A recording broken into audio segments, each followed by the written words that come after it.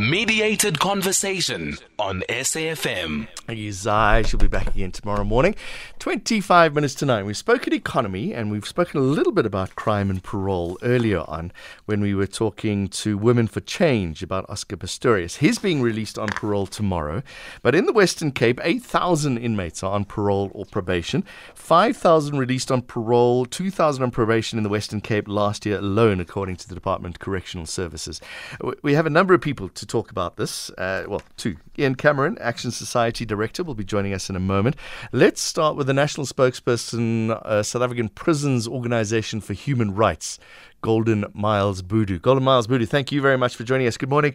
Earlier on, we were having a discussion about whether criminals or convicted criminals for serious crimes should ever be given parole. What is the Prisoners Organisation for Human Rights view on that? Look, thank you very much for having me. Parole systems throughout the world are there, and they has been there for quite some time. And certain countries, you get sentenced without parole, and it is not happening in this country. But the parole system was flawed from day one, when the new dispensation worked on a Correctional Services Act and no more a Prison Act. It was flawed right from there, because the people since then up to now that were assigned to be parole board members and whether they are lawyers, magistrates, judges, these people are careerists, had nothing to do in the interest of transforming not only the parole system, but the Correctional Services Act in its totality. You know, what has become very interesting, I hear all these people, Mr. Cameron, I wonder whether he's not related to Justice Edwin Cameron, who's the chairperson of the Portfolio Committee, on the Judicial Inspectorate on Correctional Services, that should have assisted us up to so far to make sure that the Correctional Services Act 101 of 1990 it works like a bomb. It is transformed, it is reformed, and it is not stagnant. And assist all of us how the parole system would also work for both the victim and the perpetrator. It is not happening. Now I get all these anti-crime activists. I wonder where they were all these years, who are screaming from the top of the mountain. And I want to challenge them to get them under one roof in a conference for 5 days, so that we talk about the causes of crime, fighting crime, preventing crime, combating crime, going into prison, get rehabilitated, get trained, get given skills, and be reintegrated as law-abiding and useful citizens. That is, in fact, what I want to see happen in the next after the next coming elections, because they are screaming and yelling, and these people are clueless. They just want to hear their voices on radio, see themselves on TV, and their statements are read in the newspapers. They do not have any interest in working very hard to deal with crime in its originality right from day one, because South Africa is a country where the majority of people remain criminalized. I'm not saying that they are criminals. You become a criminal until such time you get sentenced and your case is proven beyond reason of doubt, and you go to a correctional facility, which was never a correctional facility. It's a hellhole where people go in there, get brutalized, come out worse criminals. Okay, so in answer to my question, the current parole system we have, do you agree or disagree with it? It is flawed. It was flawed right from the beginning. Where? Because the parole system in particular. And we'll get into all the other things around that in a moment. But the current parole system, what's wrong with it? Well, you are told that first it was you have to do a third, and then 2/3, and half, blah blah blah. That you need math and science, and the majority of us doesn't know anything about calculations, math and science and so on. It is a system that is so flawed, it needs to be broken down and start from all over day one. Right. Because you talk about victims of crime and criminals. Victims of crime and criminals, regardless of the fact that there is a Victims' Rights Charter that was finalized in 2015, that Victims' Rights Charter should have been constitutionalized now, so that the victims of crime and criminals are also recognized in the Constitution. They are not recognized in the Constitution. It's only the rights of prisoners that are recognized. And these people are screaming from the top of their voices, don't even know that there is a Victims' Rights Charter that should have been constitutionalized, that should have been taking care of the victim of crime from day one, not when that sentence is almost finished, then you call out a victim's rights, dialogue, victim's rights, medication or meditation. That process is at the end of the tail, and it is not going to work for us until such time the rights of victims are in the Constitution and they are compensated, they get reparation, they get restitution as the victims, and the state takes care of the victims of crime and criminals. This is what these people don't understand. Talk us through how parole works, if you can, Golden Miles Bhudu. So they've done part of their sentence, they're up for parole, whatever that might be, and we can discuss that. What is the process that happens? The process is what you guys are told by this notorious propagandistic spin doctor. Well, tell us what the real process is. The process is when you get into the system. Yeah. You will have to be assessed by qualified people, psychologists, criminologists, and social workers, and we lack this qualification of these people. So that's not happening. So when a criminal goes into the rehabilitation centers, correctional services center, they're supposed to be rehabilitated to be able to go back into civilization, right? You're saying that that's not happening. From the day they arrive, they're not being assessed correctly. I mean, you have an overcrowding population for many, many years, and you short psychologists, qualified psychologists. I'm not talking like psychologists and criminologists and social workers that got their qualification from Bush universities and concocted qualifications. Qualified people who are determined that they will be paid at the end of the month for the work they are doing, who are committed, who are loyal. We don't have that. Okay. And the prisons are overcrowded, and we are being given propaganda about really how people are rehabilitated. They are not rehabilitated. They are turned into worse criminals in our system. So then how do they get in front of... Is there a parole board like I see in America where there's a group of people that do an assessment on the prisoner? Of course, they are there on paper, and they are not worth the paper they are written on, because who really cares about a person that must be released on parole? They get the month-end check. That is what they are interested in. And I'm saying it publicly, I'm saying it on radio, and if they want to take me on as a spokesperson of the organization, we can meet in court. They do not care what they are really doing, because the system of the correctional services and the governing system has collapsed a few years ago, my brother. So do they listen to the victim's appeals when it comes to a parole hearing? Well, the victim should have taken care of right from day one, in terms of medication, accommodation, in terms of counseling, in terms of reparation. And they should have, when you get at the victim-offender dialogue, the victim should have at least say, I've been taken care of by the state, I have come down, and I am, in fact, a person now that is showing compassion to the perpetrator. But you don't do all these things, and these things are embedded in the victim's rights charter. You don't do all of that. You call the victim at the end of a sentence to come and make a presentation, and that victim is still angry of a crime that happened 20 years ago, 5 years ago, 16 years ago, because the victim is not taken care of. Like in America, you have an organization called NOVA, the National Organization for Victim Assistance. The moment you become a victim, the state is there with you until the end of the sentence, or until the day you are called in to make a presentation as a victim of an offense by an offender. Golden Miles Bhudu, we're talking to him, National Spokesperson of the South African Prisoners Organisation for Human Rights. Joseph in the Eastern Cape. Hello, sir. How are you doing today? Lekker, go ahead. Great, man. I for the first time, I'm actually hearing someone speaking fact on radio, especially with matter of corrections and correctional services. The first point is that the nomenclature itself pulled wool over our faces. Just because we call it a correctional services system, not a prison system, it doesn't mean anything in effect and in practice. That's number one. The second one is, I know for a fact, and I have tested this before, where you talk about assessments and things like that. I promise you that does not actually happen. And the system is so closed, it's so covered up. You cannot just go there and actually assess for yourself. You have to follow a particular system which they actually orchestrate and make sure that things are ready for you to see what is on paper, when in actual fact it doesn't actually happen. You talk about, the professionals like psychologists and all of that. I promise you, this is a fact.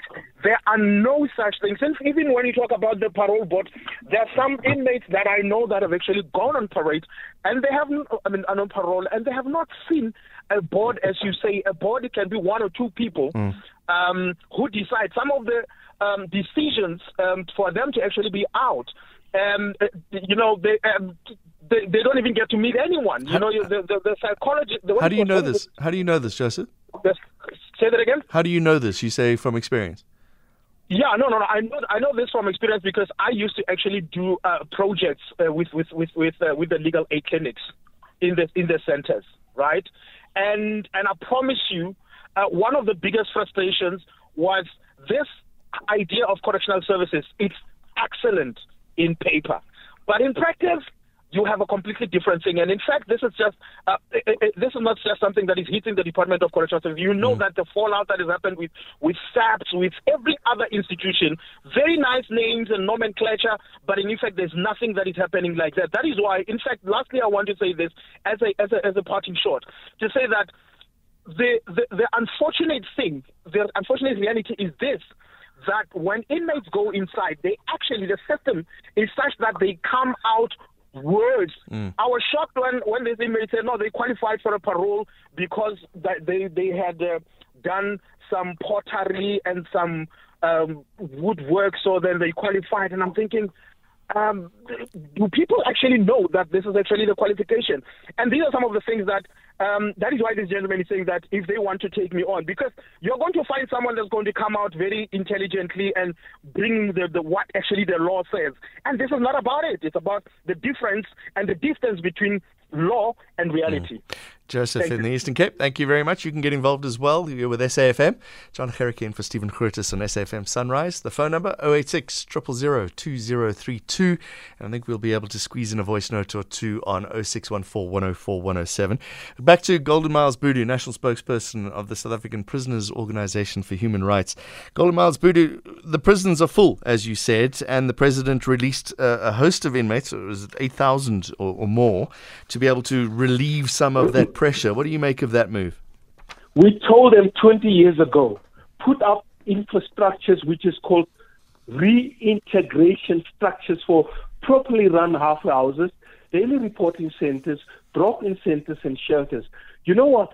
They thought that people like us are mad, and they ended up stealing billions of the Department of Correctional Services that should have been put there to do proper education, training, skills development, rehabilitation, reintegration of offenders, and making sure that when they are released from prison as parolees, they can go and at least get a job from a system that is designed by the Department of Correctional Services. Because you come out of prison with a criminal record, they don't care what qualifications you obtain whilst you were in prison. You will have to wait until that criminal record is expunged within 10 years' time, if it will ever be expunged.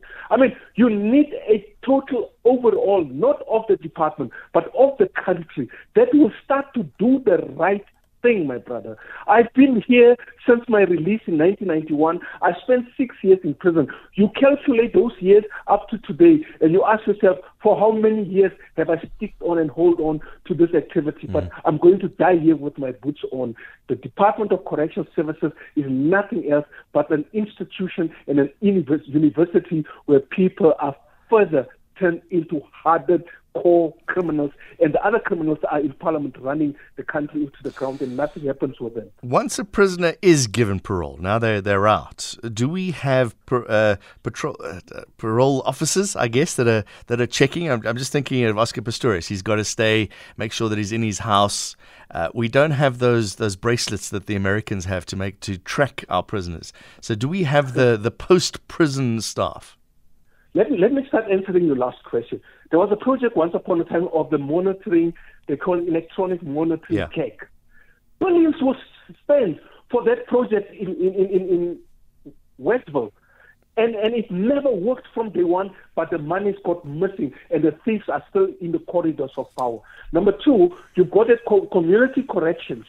Community corrections is another waste of taxpayers' money, because these correctional officers that are supposed to monitor every day those who are released on parole are not only drunkards, they are traitors and liars and do as they please, because they are a law unto themselves. They act above the law, and they do it with a sufficient culture of impunity.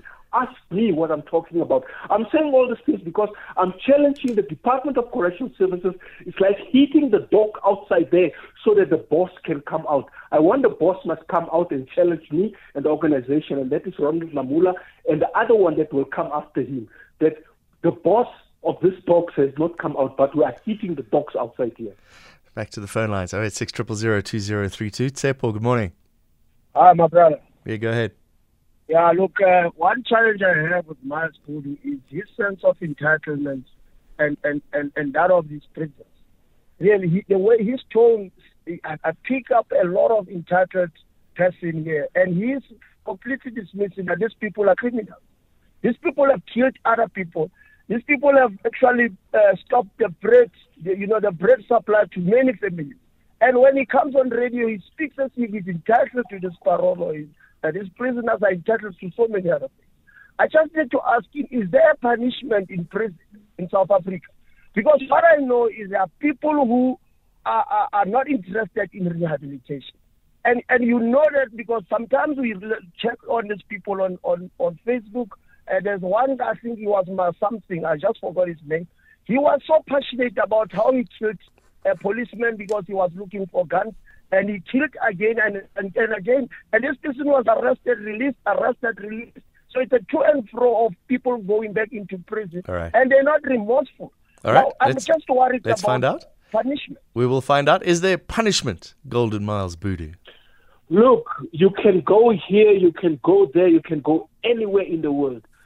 Prison is punishment enough, and prison should have never been and cannot be in the business of punishment. This is how the system works. You commit a crime in a country where the criminal justice system works, police, courts, and correctional services. You get arrested, not like here. A lot of people get away with murder because the real thieves are running this country into the ground. You talk about a thief in the street, he tells you to go and tell your ministers that are stealing our taxpayers' money and so on. You get arrested in a country where democracy works, you get charged, you're brought in front of a court of law. If you are found guilty, you are sent to prison for redemption and for education, training, and skills development. So you get rehabilitated, unless you get the death sentence. And the death sentence or to hang by the rope here is unconstitutional. And I don't want to go that route. I'm saying when you have a government, they must show loyalty to what they're doing. There must be people who, in fact, want the government to work and make sure that all those who break the law, including themselves, will be arrested, will be charged, will be brought in front of a court of law, will be sent to prison. How many of these people, these high flyers, are we waiting to get the orange uniform? That's not going to happen. And then you want to come and talk about the petty offender who steal here, who break in there, who do a cash in transfer there, get arrested and get shot on the spot. Let's arrest the real criminals first, and we see them being arrested in a Hollywood style format, and then the criminals will get a message. Here right. In this country, crime doesn't pay. Let's take some more calls. Carmen in Limpopo, hi. Carmen, you there? It's Carmen. Carmen, sorry, go ahead. How are you? Lekker, go ahead, quickly. All right, I just want to tell you this thing. You see, what is human right? Is my personal experience. In a prison, no human rights there. They can do the official, they're hitting the people, they're beating the people, the food, they're not giving them proper. If somebody is a Muslim and this thing, they not look after them. They're not giving them, allow them to pray properly. They don't give them even the Friday. They don't give them chance to pray.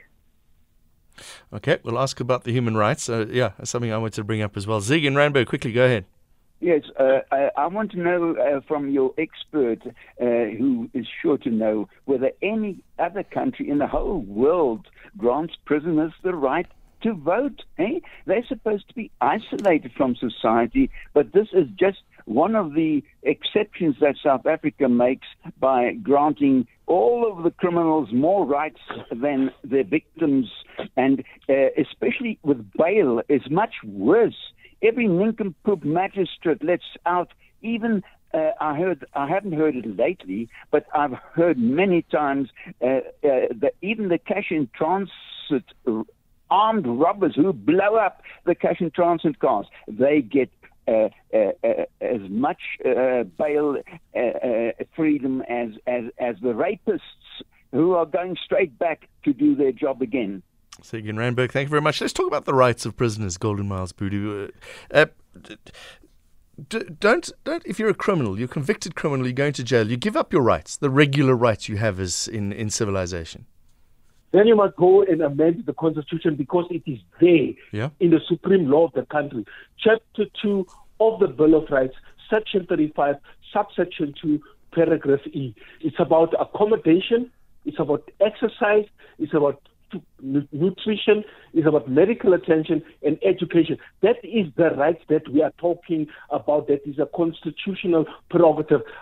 The setting is the rights of victims of crime is nowhere identified in our Constitution. Okay. Whether they like it or not, we are a constitutional democracy, and until such time, those who must make sure that the Constitution is implemented, monitored, and evaluated, we are going to have this debate in the next 10 years to come again. So prisoners have the same rights as normal people, they're just doing it inside of a prison? Well, the thing is, when you are in prison, you are confined. Your liberty is taken away from you. But we, the people of this country, we are the majority. We were told right from the beginning that you don't have liberty, you don't have to have family bond, you don't have to have a decent life because you are not a human being. You are a subhuman being. Well, you broke the law, so yeah, you don't deserve to be in civilization. Well, we must make it much tough in this country to break the law. And that is when you start with the lawmakers to deal with them because they are the one that is promoting the lawlessness in this country. They are not an example to us. And the enforcement. And the right to vote? Does anybody else have the right to vote, a prisoner around the world? Well, the right to vote.